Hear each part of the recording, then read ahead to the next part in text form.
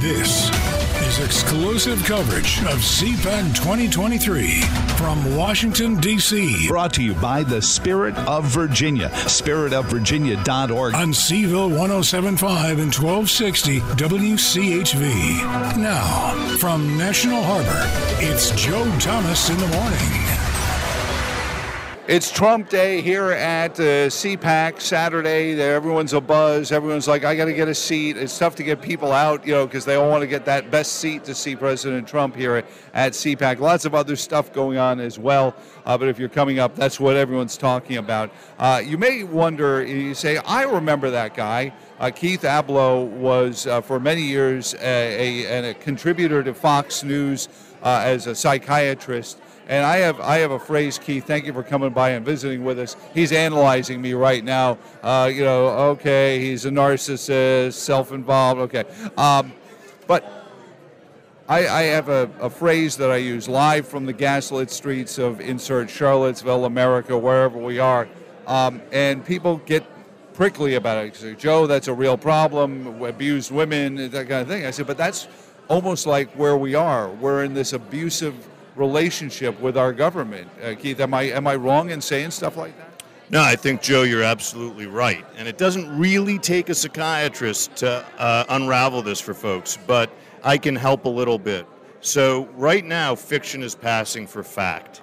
It took a long time to get here, but we have been accelerated in that switch from fact to fiction by social media, by every kind of technology, which encourages you to wrench yourself from your real feelings, from your body, actually, literally, now that there are holograms and there's everything else, right? And now there's ChatGPT with its liberal bias, and it's going to replace people's desire to write for themselves. Interesting. So now, just tell it, hey, I want to write a paper about psychiatry, and it'll write one for you. It'll write it for you, but the bargain is, number one, they're tracking what questions you ask, and number two, they're going to give you some answers that are liberal in slant, if they can, is my belief. And thirdly, and most importantly, they're sucking your ability to write out of you.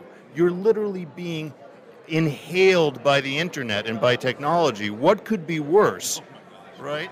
You're writing a science fiction movie here, Keith. But when you talk about, and we may all have friends or relatives that were in abusive relationships, and the hardest thing is to convince them that it's happening because oh no, he loves me, and you insert, oh no, the Congress loves me. They just said next time make sure dinner's on the table on time. That seems to be where we are. We make excuses for our elected representatives. Well, yeah, my taxes went up, but they mean well, and they need to get reelected. The abuses continue and continue. How do you, as a man of science, a man of psychological pursuits, convince somebody that they're being gaslit to this point and being taken advantage of?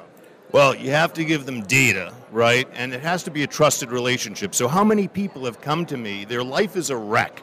They don't feel themselves. They're depressed. They're anxious. They don't feel like they're in control. You told me you weren't going to talk about my case, Keith. I brought my collapsible couch if you want to lie down and we can get into this. But listen, you have to present them with data and make the connections, right? People do pretty well. If you can tell them a story that's convincing and show them all the data points, light can dawn on them.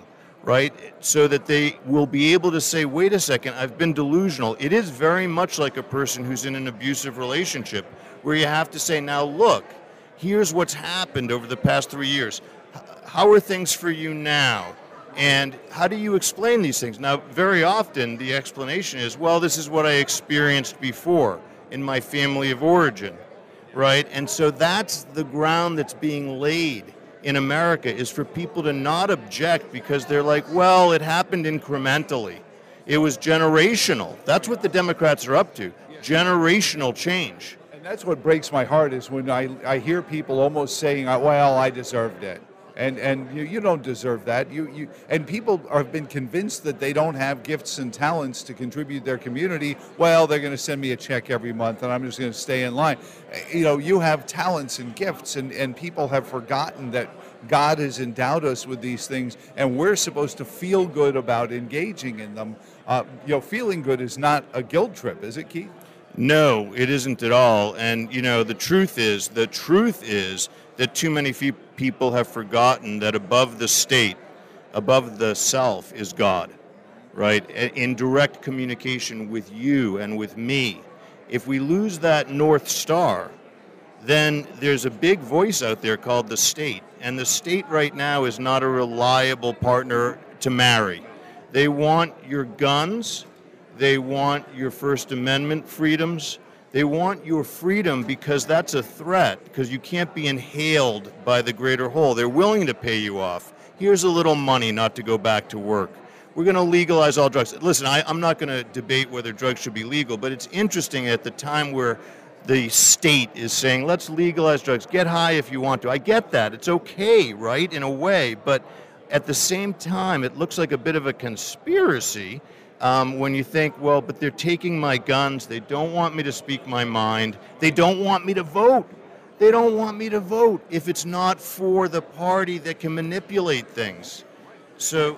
And they're told, see, that's the part that I want to get to people, and I worry that they're just getting enough success to be electorally profitable. They don't need to convince everyone. You can convince some of the people all of the time, I think, Keith.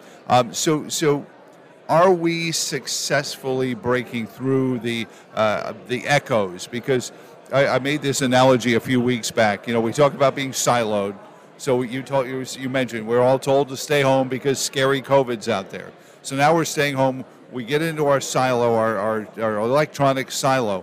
But a real silo, the echoes, if you are in a giant empty silo and you start yelling, the echoing, you will be insane before you can get out. That's what's happening on the internet metaphorically. I mean, the echoing and the constant badgering is making us crazy. And we don't want to go out anymore. No, we don't want to go out. And if you go into certain stores, I just wrote a column actually for louder.news about CVS. I'm not picking on them, but I happen to go there. You walk in, there's nobody at the front, right? Because they've got automated checkout. So there are no cashiers. It's as though it's a post-apocalyptic world. Right. And you have to say to yourself, why do I feel depressed walking in here? Well, you feel depressed because there's no interpersonal communication. That's what the government has been up to. Isolate so that people go a little crazy and start questioning themselves. Because we bounce things off of each other, right? We say hello, that's the smallest part of it, but we bounce ideas off each other and we look at each other. How's that registering with this person? If they can intercede and not allow that to happen, people become very unsure of themselves, very anxious. And what would I tell somebody who is confined to her house from agoraphobia, fear of crowds? You better get out, right? Because what's going to happen? It's your house today. It's going to be your bedroom tomorrow. It's going to be a corner of your bedroom the next day. Right. And you're going to think you're sick. You got to think to yourself, who made me this way? And then you might get mad. See, one way to heal people who are depressed is to figure out who screwed you over. Who psychologically manipulated you such that you don't feel powerful, and that's pretty depressing. If you can get people, this is what the old masters used to say, if you can get from depression to anger, righteous anger, you're cured. Because now you're looking for the SOB that did this to me. Last one for you, Keith Ablow. We found him. He's working probably much happier. He doesn't have to go through makeup to get on Fox News anymore. And to their detriment that they don't tap into your knowledge, Keith. But how do I best phrase this for you?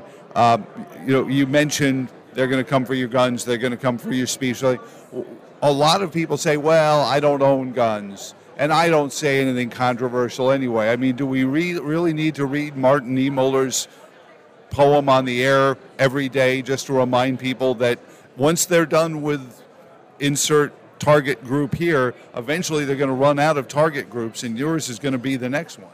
There, but for the grace of God, right, go all of us. And it won't stop with any of us who want autonomy. We're all targets. If we want to be independent thinking humans, you're a target. Right? What would you tell somebody in an abusive relationship who says, this is as bad as it's going to get? Like, I get hit a little bit.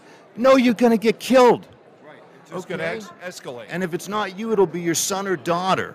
right? And they're watching. See, that's the problem. If you don't stand up for yourself, that's bad for you. But it's sinful for your kids to watch you sitting back, laying down and saying, well, what are we to do about it?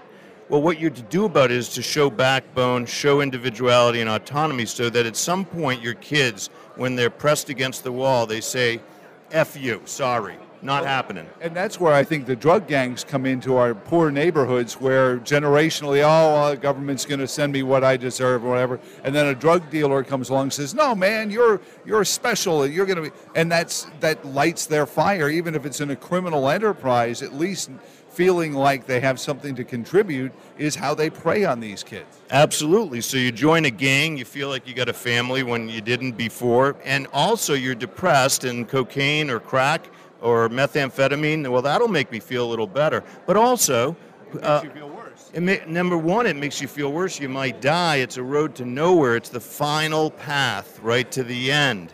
But you're vulnerable to that because you don't have a self to object if you let them take it, right? Why do most people not use drugs? It isn't because they wouldn't feel good temporarily if they did.